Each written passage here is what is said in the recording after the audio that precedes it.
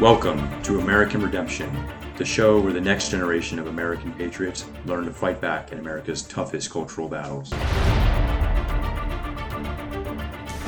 Hello, everyone, and welcome back to American Redemption. I am joined today by my co-host, Andrew, as always.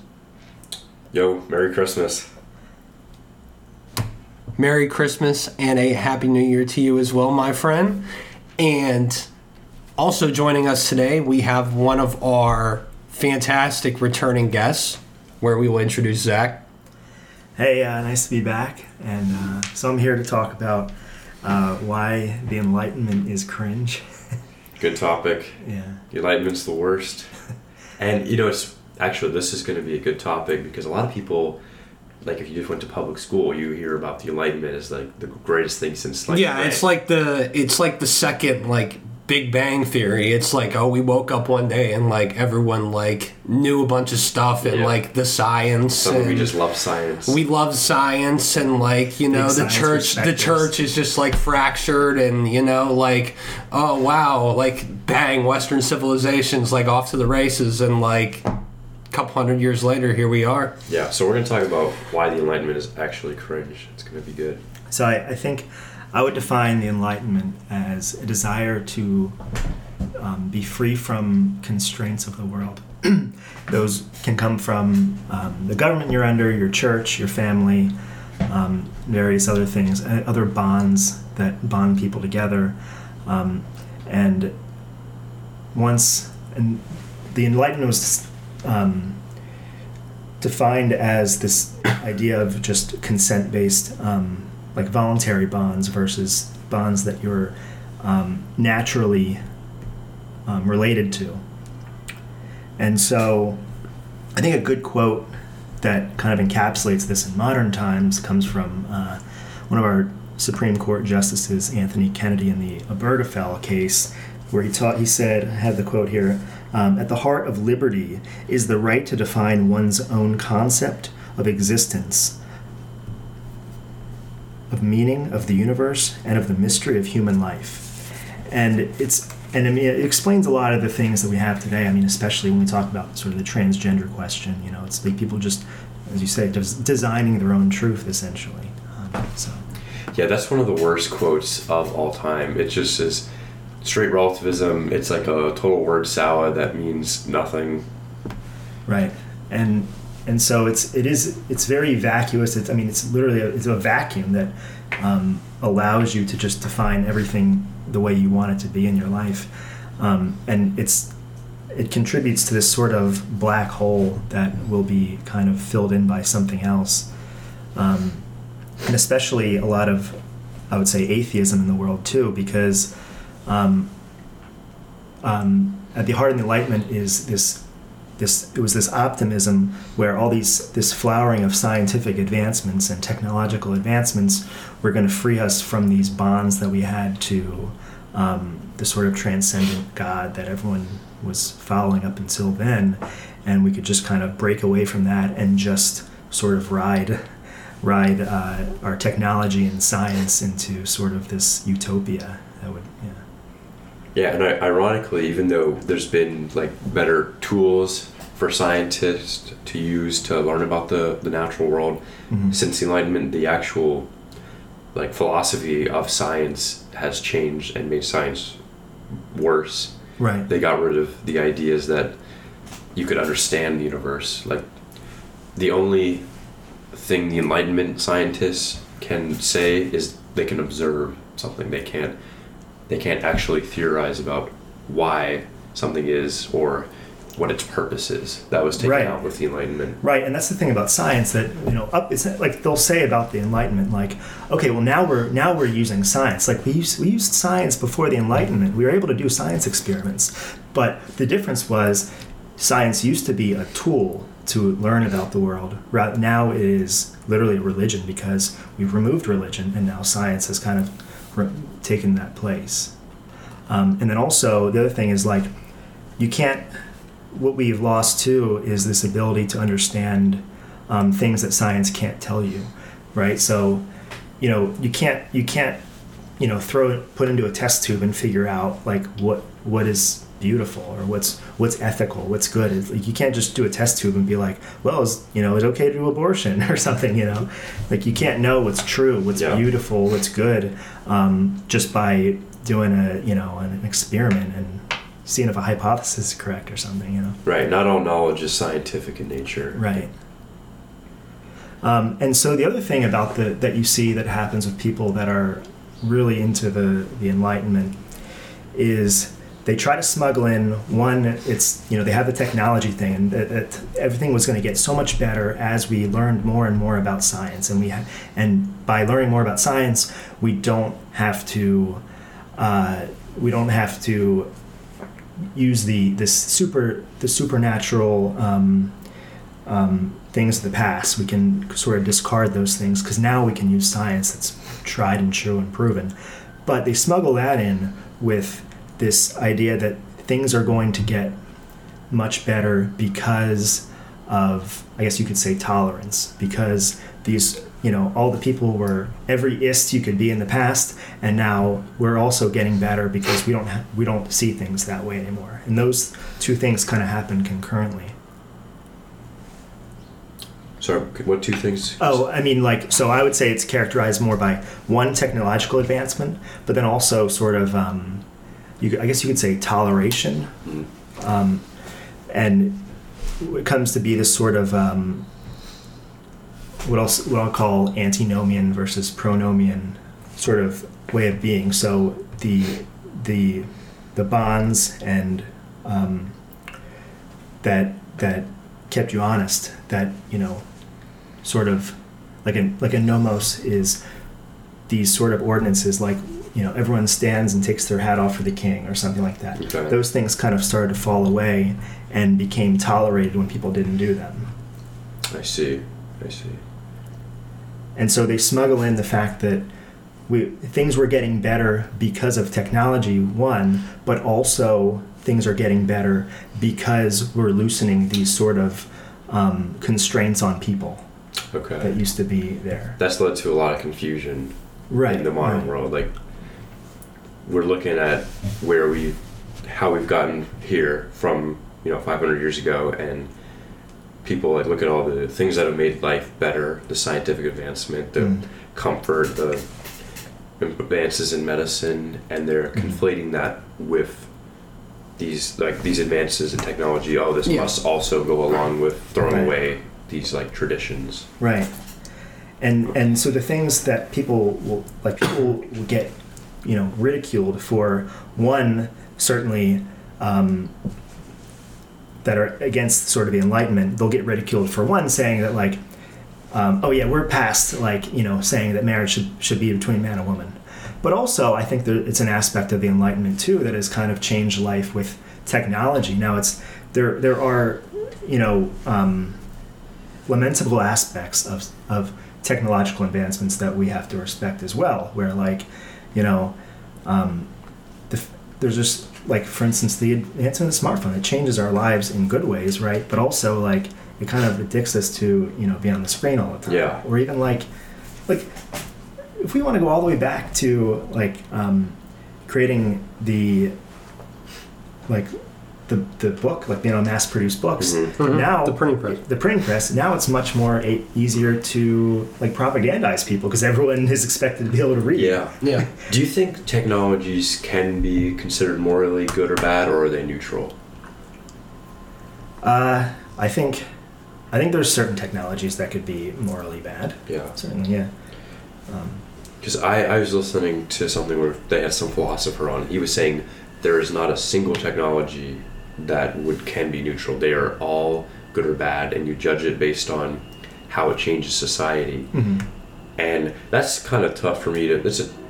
What you mean, purely results driven? And I don't know if I can quite buy that, because I look at something like the internet, and it's got a lot of bad effects, but also lots of good ones. So it's really tough to make it black. Yeah, because it's one of these things where obviously there's horrible things out there on the internet that kids are being exposed to information, just the neurons going at a way too early age for them to be like stimulated by like that much like data in front of them. But also you look at the fact that a lot of us who were getting, you know, propagandized or learning things that were just simply incorrect, and we were able to, you know, use the internet as a tool and you know, find out things about like seed oils and everything that was harming us, and we used it to actually better our lives. So yeah, I think it's I wouldn't say that that a technology is either good or bad, but I think it's to be respected, and like in the sense that you respect like the effects it can have, good and bad, right? Right. Much the same way if you're like, you have like a pet lion, you know, and you're walking it around, you want to respect the fact that it could like eat your face off, you know. Sure. And so I think it's good to I think an aspect, getting back to the Enlightenment, it's good to understand that there was all this optimism from the scientific advancements and technological advancements, but it changed our lives in some good ways. But it's also good to understand that like these changes came with it, changes to our lives that are pretty irreparable, you know. Yeah, I think that's a good approach. And also it contributed to our outlook that now we don't need God. Yeah. Because we know things way better than all these like superstitions of the past. And even like going along with that, another big tenet of the Enlightenment was that nature can't actually be understood, that it's just a big mess of wild like material things that can't be explained. So there's no one, like there isn't God who set them to be this way, to be ordered in a certain way that just happened, which has been very dangerous. Yeah, that makes sense, because the changes, the societal changes that come from like either technology or social changes, it does cause a lot of, I guess, disorder, like societal entropy, right? Right, exactly. And that's what liberalism feels like. Just and so it could contribute to a feeling of like nothing can be understood, right? Because you see everything falling apart around you. It's like you can drop a plate. It's easier to break a plate than it is to put it back together. Right. And like when you put it back together, there's always going to be those remnants of like the breakage, right? Because like that entropy just, you know, it's really hard to repair once you've broken it. Yeah. And that puts us in a very tough spot as conservatives or reactionaries or retrogrades or whatever. We have to undo the entropy, which takes a lot more work, going back to thermodynamics, to go back to the more ordered state from the higher chaos state takes an incredible amount of work. And in order to do that, you have to, you know, this is kind of like a Jordan Peterson sort of idea, but like you gotta, it's going to start with you. I mean, it starts like the sort of like clean your room sort of thing, because you start, you know, internally, and sort of once you have gotten your life together, that allows you to sort of pull other people up that are, you know, still outside the boat, and you can kind of pull them in, but you have to kind of be a person that's stable. And people laugh at Jordan Peterson, make fun of that idea because it's like too basic or too obvious or whatever, but I think it's true, and it isn't that obvious. People haven't realized it, didn't realize it for a long time. Like, you can't save other people until you save yourself. Like, if you're in, you know, a sinking aircraft, you got to put on your own life vest first. Right. And he's had a lot more like complex thoughts, but like that's always the one that everyone goes back to. It's honestly like in hindsight, like you look out like 30,000 feet, like you'd be like, wow, like that's pretty straightforward. That's probably one of the simplest thoughts that he's ever had, but it's honestly been like the most true. Yeah.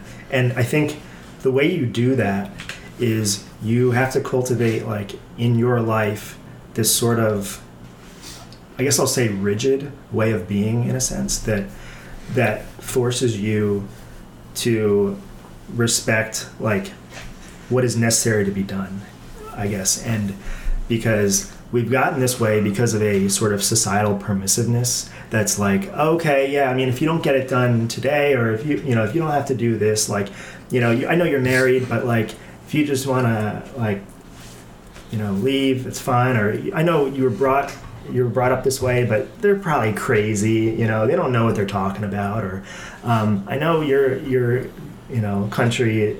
You don't have to like care about your country. Like all these sort of bonds that we need to stay true to the sort of responsibilities and bonds we have in our lives, and that starts with like cultivating that in your daily life. And the reason I think it's so addicting to people to, because when you get down to it, atheism is boring. Like, it's not an idea. It's atheism. You're not actually saying anything. You're just saying, I don't believe in it. It's a non-idea. Can you imagine if they did have to propose their own belief system? Like, it would be so. People try to get them to do it, and they're just like, they're just like repetitively like, it's a non-idea. That's what I'm saying. It is a non-idea, and so it's like, how could you be excited about something so boring? Well, the reason everyone's so like when you see atheists, like I used to be an atheist, and like when you see atheists, they're so like weirdly excited about atheism. But why is that? It's because they're excited about the bonds that used to be there being broken down. It means it's exciting because it's kind of like if you're like have to go to work and somebody's like, oh yeah, you don't have to go to work today. You're like excited because you're like, now I don't have to do the thing that I was going to have to do, right? Now this responsibility that I had is kind of taken away. Yeah. And so it's like that, but imagine like the infinite responsibility you have to God is completely wiped away. So I'm just thinking about this, thinking out loud. You have like one of those movies or something where like school gets canceled like one day for the kids and the kids are like overjoyed. Yeah. But it's just like every day playing over and over like school gets canceled. Like if you're actually awake and after about like the third or fourth day, you'd be like, okay, well like. Right. What do I do now? That's exactly right, Steven. The first day it's like awesome, I don't have to do anything. But then after a couple of days you're like, wait, I don't have to do depressed. anything. What do I do? You need a new purpose. Yeah. They need to propose something new, and that's where we're at now. We're probably on like 1 week of this. They've broken down the religious structure, and they're like, yes, now there's nothing. Now what do we do? Nothing to do. Now we're at the what do we do stage. Because atheism is a black hole. Yeah. Atheism is a black hole that needs to be filled by something. And in 2008, 2009, the beginning of like the sort of new atheist movement, it was fine with just saying, oh, it's a non-belief, right? It's just the idea of non-belief. Okay, well now what? Well then now all those atheists are now progressives because they have to fill it in with some religion, and that's what they've replaced it with. That's a really good analogy. I like that. Now, some people will say like atheism is a religion, and the atheists get really mad about that. Like, what do you think? Is it a religion? What is a religion? It's okay. So progressivism is a atheistic religion. Okay. Right? Yeah. Atheism is a way of describing like a religion. It's like theistic. But you can have theistic religions, you can have atheistic religions. Okay. Right? That's the weird part about like, you can't blend religion and the state or something. It's like, well, like it has to be. It's going to be. There's no way around it. It's going to be. It's your way of seeing. It's like trying to unscramble eggs. Yeah. When you see like the rainbow flag put on someone's building, that's like, a religious exercise. That is a religious exercise, and them telling you like this is what we believe in, like right. On this piece of like territory. And then you see the people with their yard signs where it's like, in this family we believe in science, we believe it's like that's their creed. That's their creed. That's their creed. Yeah. It's the parallels. They have martyrs, they have saints, they have priests. Saint Floyd. They're priests in the universities. They have it's a complete it's just a religion. So interesting. Because atheism is like like I said, in the Enlightenment, people broke down their bonds from God, and it is that black hole. People have that innate desire to worship, right? And it has to be something, and so it's going to be filled in, and it's just I would say also that like another thing about atheism is that, and this will anger a lot of sort of right-wing atheists, but atheism is inherently left-wing. But for the reasons I kind of stated about how it's like anti-tradition, it's anti sort of responsibility in a sense. And you can be a right-wing atheist, but atheism itself, that belief is a left-wing belief. Yeah, totally. So you're not going to be a true conservative if you're atheist. Yeah. Because you've already given up a lot. You're not conserving something that is the bedrock of Western Because civ. in order to be atheist, you have to accept that sort of progressive view of history, that everyone used to be racist, homophobic, trans. You have to, that everyone was backward, and then we gave up our bonds to these constrained bonds to God, and then we moved past that and everything got better. Yeah, I mean you have to accept that fundamental tenet of like viewing history. And you accept the Enlightenment outright. And the Enlightenment, here's 3 things that the Enlightenment rejects that only Catholicism can fully explain. Right. Nature is moral and free. If you are an atheist or an Enlightenment thinker, you don't have any framework for morality. They've tried, but it doesn't work. All you have is materialism. Like, people are just going about their days because of like random chemical reactions in their brain. There's no actual morality in that system. And then you also can't believe that nature is intelligible or meaningful, which means you can like use reason to figure it out, because it's all just random chaos. And if it's not intelligible, then it has no meaning or purpose. Right. Those are like the 3 natural law tenets that the Enlightenment rejects. Right. And I think, like that sort of acceptance of nature that you described can also kind of go back to the governmental aspect of the Enlightenment too. That was like, man is supposed to be like involved in the act of governance, right? And so one of the big innovations, I guess you would call it, of the Enlightenment was the idea of sort of machine-like governance, that we were going to write down all the laws on this paper, locked and loaded, and it just runs, and we don't have to worry about it, and then we check back in 200 years later, and it's run by just complete flaming progressive liberals, right? And so it was easy to be optimistic about that in the 18th century, but the executive began to lose more and more power, and we lost that sort of great man, because I think a lot of progressives nowadays, you see it a lot in like study of history now, where people are opposed to the great man theory of history, right? And that society, that history is governed, that moves through the stories of great men that do things, right? They want to emphasize like, just like the masses did things, and like, but really the people rose up, and then one day everything was this very revolutionary style of... People are led by great men, right? And those great men decide what history is, right? And that's very interesting, and I think that goes back to what you're saying about it's necessary to accept like naturalistic influences, right, in the world, that man is supposed to make his mark on these sort of governmental levers of power. So, what was it like before this idea of self-governance and setting up a constitution? Did people never write down what a system of government should look like? People did. I guess it was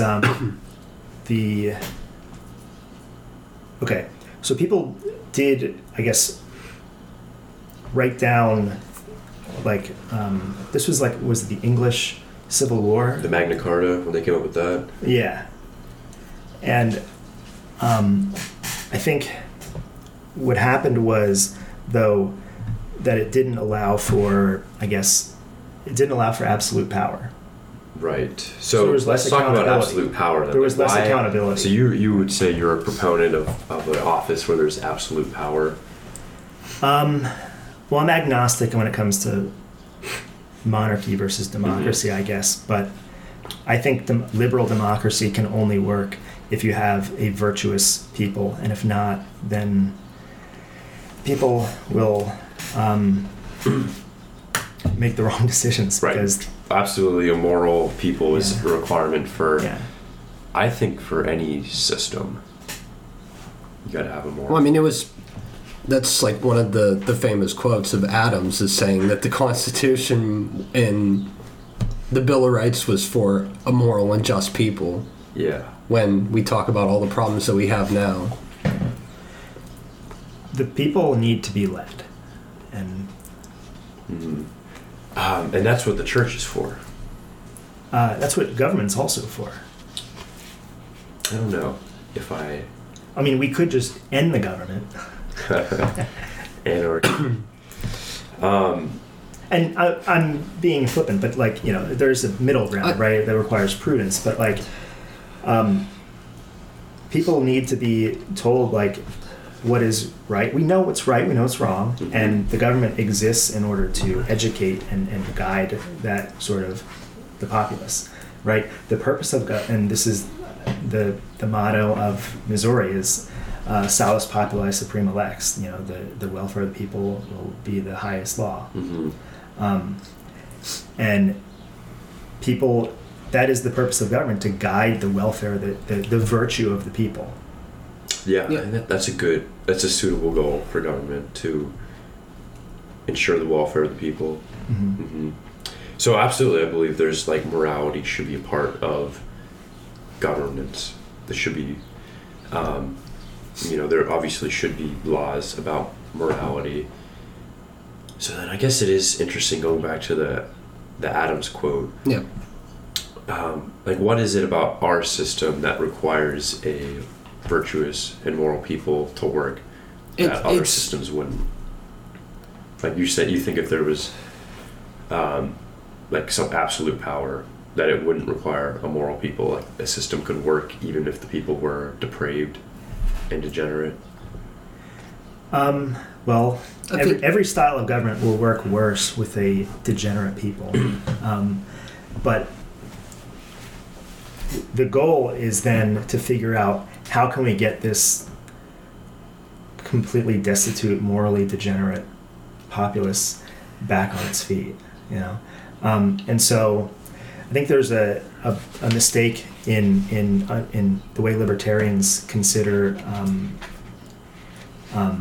sort of political power, in the sense that, if a lamppost falls down, you need to apply force to get it back up, right? But once it's at its highest, it's like standing stable, and you don't need to apply pressure to keep it up.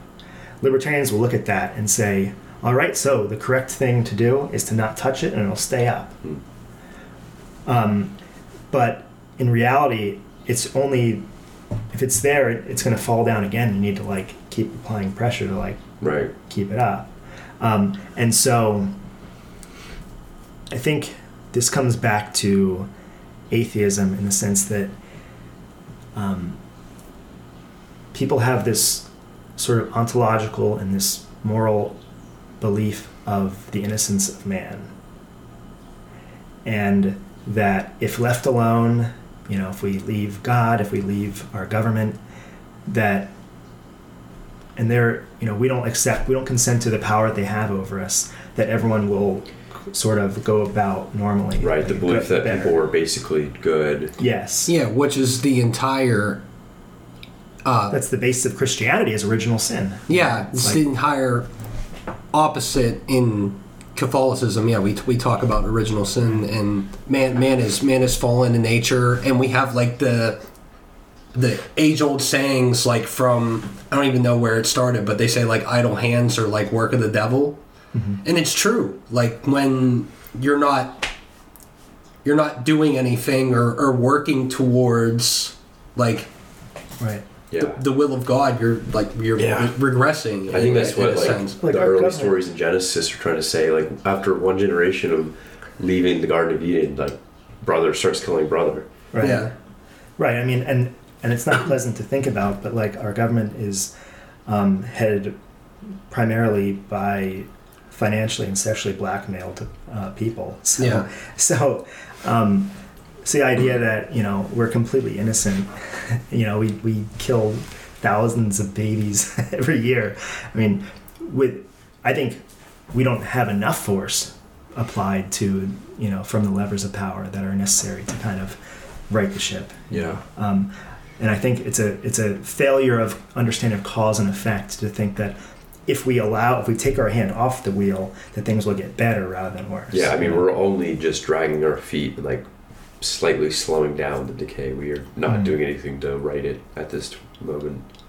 Yeah, this is something that I think the left is, at least, I get that they're driving in the wrong direction, but they always encourage government intervention to push their goals in the right direction, whereas we have this kind of like battered syndrome on the right, where it's like any type of government intervention or anything that the government does, like the government itself is like inherently bad when it's an individual's thing within the government. Like if the government would do something that would again benefit the welfare of the citizens as a whole, it would be a good thing. Like if the government did like some sort of, I don't know, thing that's implicitly right wing that I was like, wow, like this is actually like a net positive for the citizens, like there would still be people on our side being like, can you believe this government overreach? And like, yeah, right, government can be good or it can be bad. It basically judge it by its actions, and it's the fruit of those actions. Exactly. We're going to put religion and politics, or we're going to put these higher ideas to the side, right? We were going to talk about just practical things. What's the right tax code? What's the right amount of punishment for this thing or that? We weren't going to talk about. We were going to put everything aside that dealt with religion. That was like a very optimistic thing. I mean, there's a lot of optimism when it comes to removing these things, as I keep saying. And we were going to just put religion aside and not have it influence anything, and then all of a sudden it creeps its way back. And this is incredible because I hear this from some of the smartest people that I know, like, oh, I separate my religion and my politics, and I'm like, well, that'll make you some sort of idiot, because like if your duty to God, family, country, like that's the hierarchy of your life. Well, it should be God, then your family, and then your country, and politics falls like right there. Yeah. I mean, it's so stupid. Like, it's pure. Oh, I separate my religion and my politics. Well, no, your religion should. Well, it's like that thing from Carl Schmitt in Political Theology. Yeah. It's like all politics is theological. Yeah. Because theology is your view of the world, right? Yeah. And so you have to base any political statement on how you're viewing the world, what Exactly. your view of the world is. I think it's hyper individualism to say that you can separate anything from politics, because like that example you just gave of the hierarchy lays it out very clearly. Like, let's say somebody said, I'm separating my family from my politics. Right. That to everybody sounds extremely ridiculous. Like, of course you want to use politics in a way that would benefit your family. Or even crazier, I'm separating God from my family. Like, yes. You're damning your family to hell. And because by God, we're talking about like you're part of the body of Christ. You want to separate your politics from the body of Christ? It's absurd. It's just as absurd. It's absurd. It's like saying that I don't know, it's crazy. Yeah, it's like, I'm going to cut my hand off because it's not my head or something. Yeah. But I think that is easier because it allows people to kind of not have to fight the battles that maintain society. It's true. Right? And if we can, it's kind of people shrinking away from doing the difficult things in society, right? Having to be like, yeah, this is not allowed. We're not going to be we're not going to be permissive on this topic, right? We're not going to allow this, marriage law. We're not going to allow you to do this, because getting back to the sort of pronomian versus antinomian idea, where pronomian is like, pro ordinances, pro traditions, and antinomian is this battle against sort of degrading those things over time. And in order to fight that degradation, you don't, it's like now we have this sort of rust that has kind of happened that's degraded it. And in order to like fight that, you have to be active each day and, resisting that. Yeah, it's the entropy. It's such a good metaphor for it. Right. And I think this also gets back to like that Enlightenment idea of separation of powers, where it was again this novel idea of, power's not going to be centered all in one king, right? We're going to separate it between a maybe executive and then a legislative body and maybe a system of courts. But really all that is the government when it comes down to it. There used to be a backstop that would, like, competing forces of, let's say, the family or the church. Right. There's powers outside of government. Even like the Moose Lodge, or like these organizations that existed outside the government were a buffer that required the government to kind of respect them. Notice that there's no more organizations like outside the government that are like allowed to have any teeth. Like the Boy Scouts used to be for like young boys, and like now they don't even let like they don't let that be like an all like boys organization. Like tell me an all men's like organization that you know right now that like has power and influence that like really like would have any teeth to go up against like the apparatus. Well, it's because those things are like essentially neutered by now, right? They don't have any real power to go against the progressive regime. I think it's because of that kind of high-low middle mechanism from Bertrand to Juvenal, where it's like any sort of client that's like in the middle will be degraded, right? And that was the family, that was the church, and those things have kind of been degraded, and now they're not able to kind of backstop the government. Do you think the left still has separation of powers in a way? Like they have because they have multiple institutions, they have much of the government, and then they also have the finance world and the media.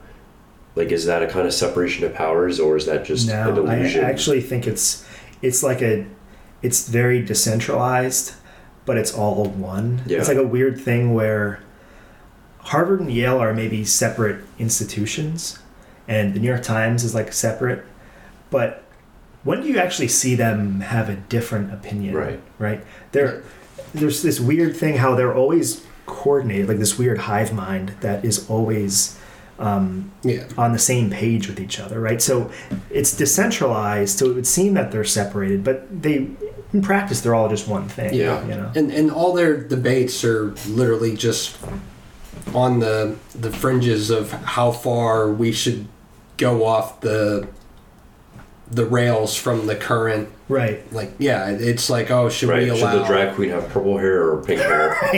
Right.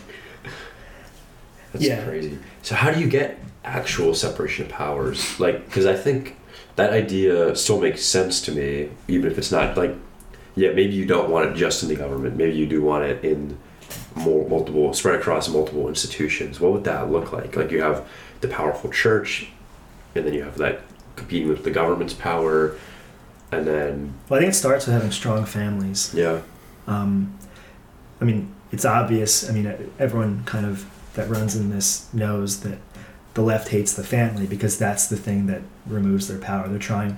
Because, the first thing a cult does is try to take you away from your family and make your family seem like they're evil and they're not supporting you in this. And that's what they try to do with, this sort of social media. The leftist cult, the social justice warrior cult. Because they always tell, like, when you come back from college, they're like, oh yeah, my dad is just if your parents are at Thanksgiving and they say anything racist, you should tell them, and you should not even go talk to them. Yeah. That was so crazy. That girl who went to, I believe she was a college student, she went to her father's funeral and said that he supported like President Trump, and he was all of the isms and is and everything, and like I'm glad he's dead. Right.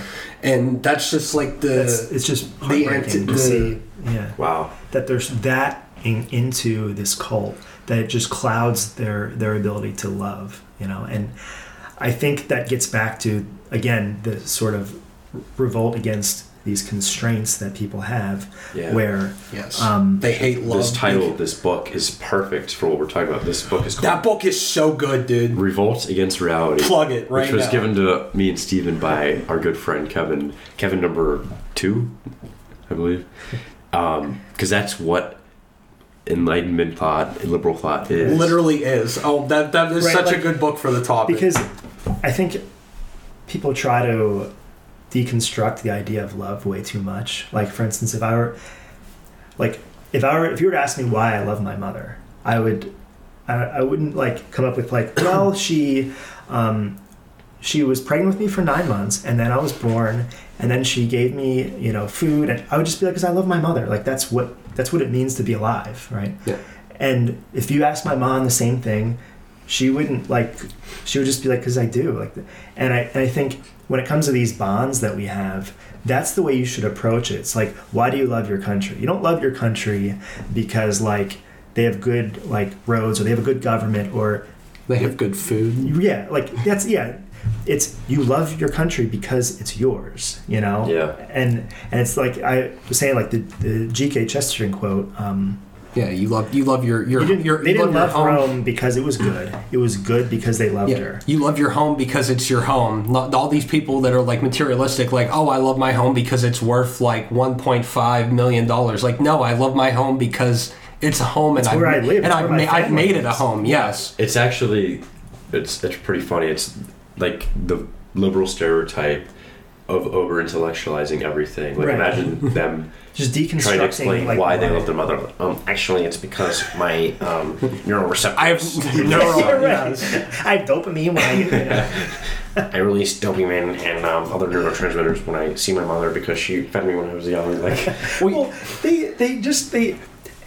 there is that sort of like mental masturbation when it comes to like science that liberals have also, because you get that sort of like Big Bang Theory style of like pride in being a nerd, which is really weird.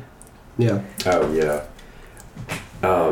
Which is kind of weird. Like, a nerd is like, I don't know, in the culture it's weird that it's kind of flipped and it's become now jocks are like the people who get bullied in the culture. It's really funny, right? yeah. But like, but I think, here's a random thing. Like, I think girls are right to like jocks. They shouldn't, because, all right, so jocks are in the moment. They like are willing to be, like willing to involve themselves in the moment, not like in this sort of esoteric sort of thought process all the time. And jocks have lost. They've lost before, and they, like, no one gets through like a football season without having lost a game. Nerds will get through all their life and just have won like a bunch of like math competitions, and these people haven't really lost in their lives. And now you get people like, Sam Bankman-Fried, that, when you listen to him talk, it's clear this is a guy who's like never lost. They asked the one girl that was working with him, if she's ever made a bad deal, and she's like, you know what? I've never lost money on a deal. It's like, you know what? Like, you need to lose some in your life, Yeah, failure is okay. It's often good. Yeah. And but yeah, I think the whole intellectual class themselves, they've never, because the system's so rigged, it's all propped up for them and everything. They've never experienced like the true pain and loss of like the people of middle America have, like, losing like one of their grandparents, or like their dad. Right. Their dad loses his job like at the mill, or like you lose like your baseball, your t-ball game or something. Like they've never grasped that, and so I see what you're saying. And so I think those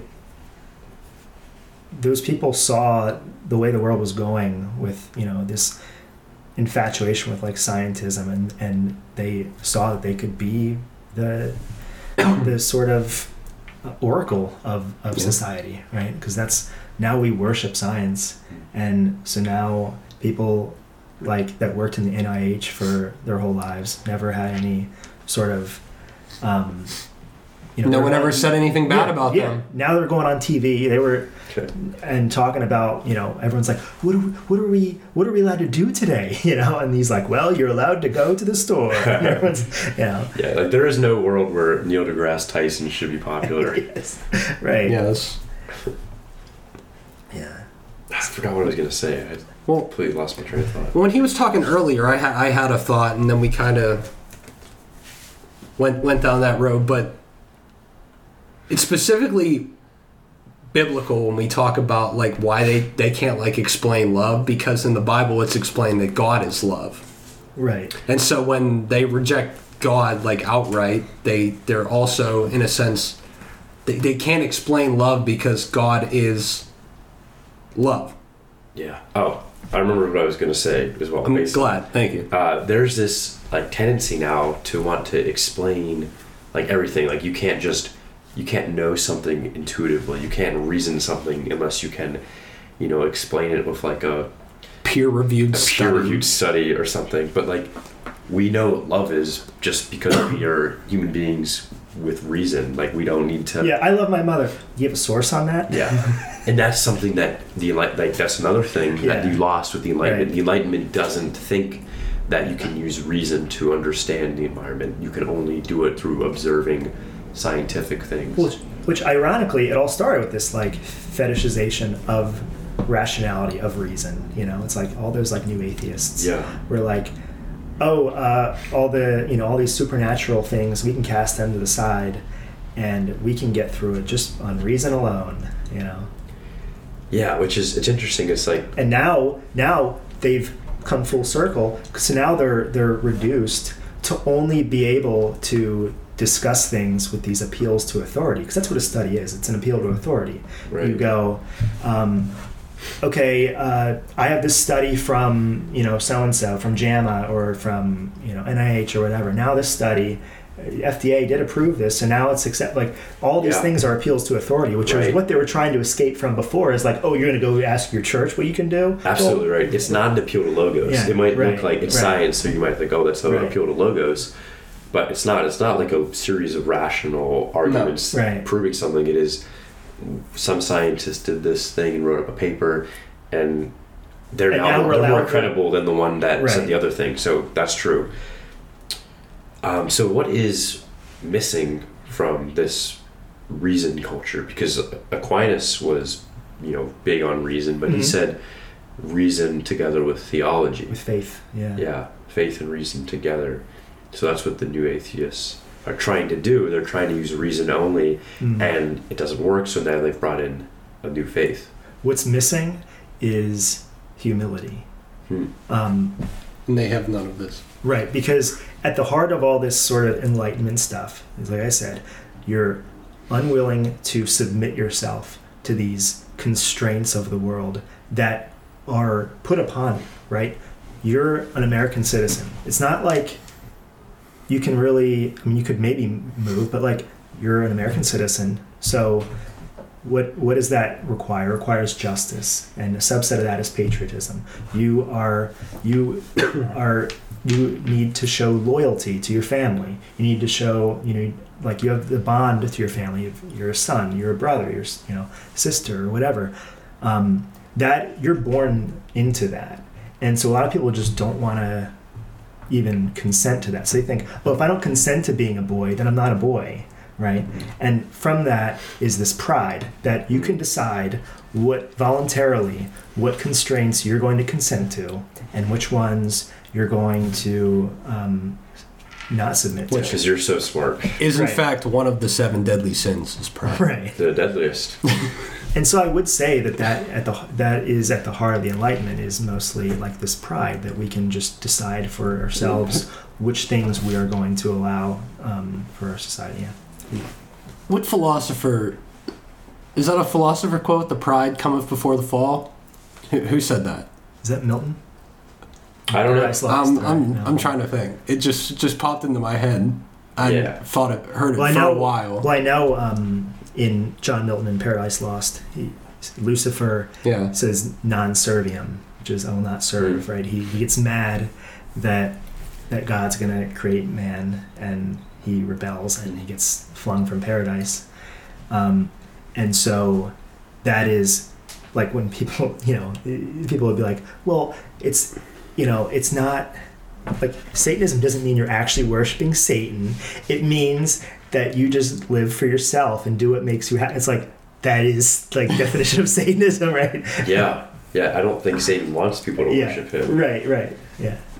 A cool quote I heard was that the only thing that you can be better at than the devil is humility. Right. It's pretty cool. Yep. Because I forget which saint said that, but yeah, he's like, you can't like outwork Satan. He never sleeps. You can't like outtrain Satan because he never tires. You can't, outthink him because he's way more intelligent than you are. But the only thing you can possibly do is humble yourself more, because his existence is defined by pride. Right. Yeah. This is the way. Yeah. Yeah. Cool.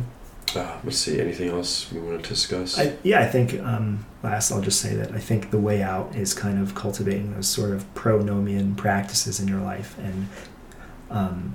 and like maintaining and the goal in a whatever style of government, whether it be a republic or the goal is to bring back sort of the traditions that will maintain a society, and those things require day-to-day, moment-to-moment care, and that if you just think that we can just, allow it to happen, it'll be overtaken by people who are sort of not good actors. So yeah. True. Good stuff.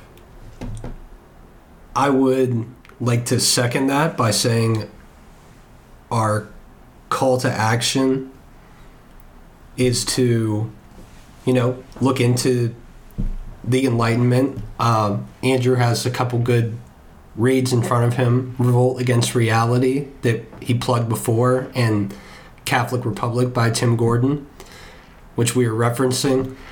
And I would say After Virtue by Alistair McIntyre is also good on this topic as well, about the Enlightenment. Good. And there's a video I'm trying to find that I'll put in the description if I find it, where it's Bishop Barron looking at 4 very influential philosophers in the last couple hundred years, so Enlightenment thinkers. That was really good. If I find that, I'll put that in the link. Oh, and one more quick thing. The American Redemption backpacking trip is coming up.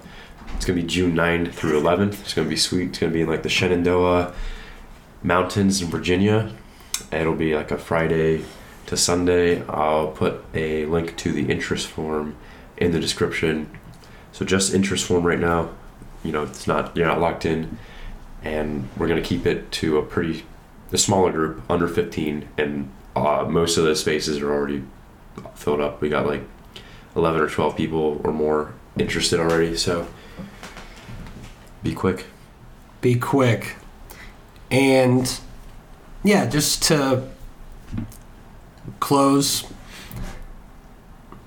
lean into all those things that we were talking about earlier. Don't be ashamed to have labels in your life, to be a friend, to be a brother, to be a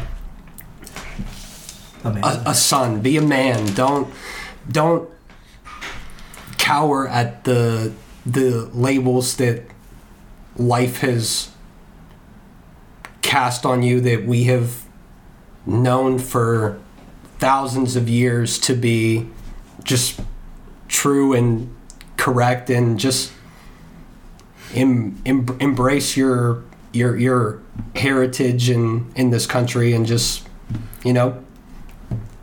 Because the culture will need to be won back. It will need to be reclaimed, and it can only happen through honest and forceful sort of change of yourself, right? In a virtuous manner. Yeah, a true repentance. It's required in all of us. So, I think with that, we'll sign off. Like, share, follow us on all the platforms that we're on, and we'll see you guys next time.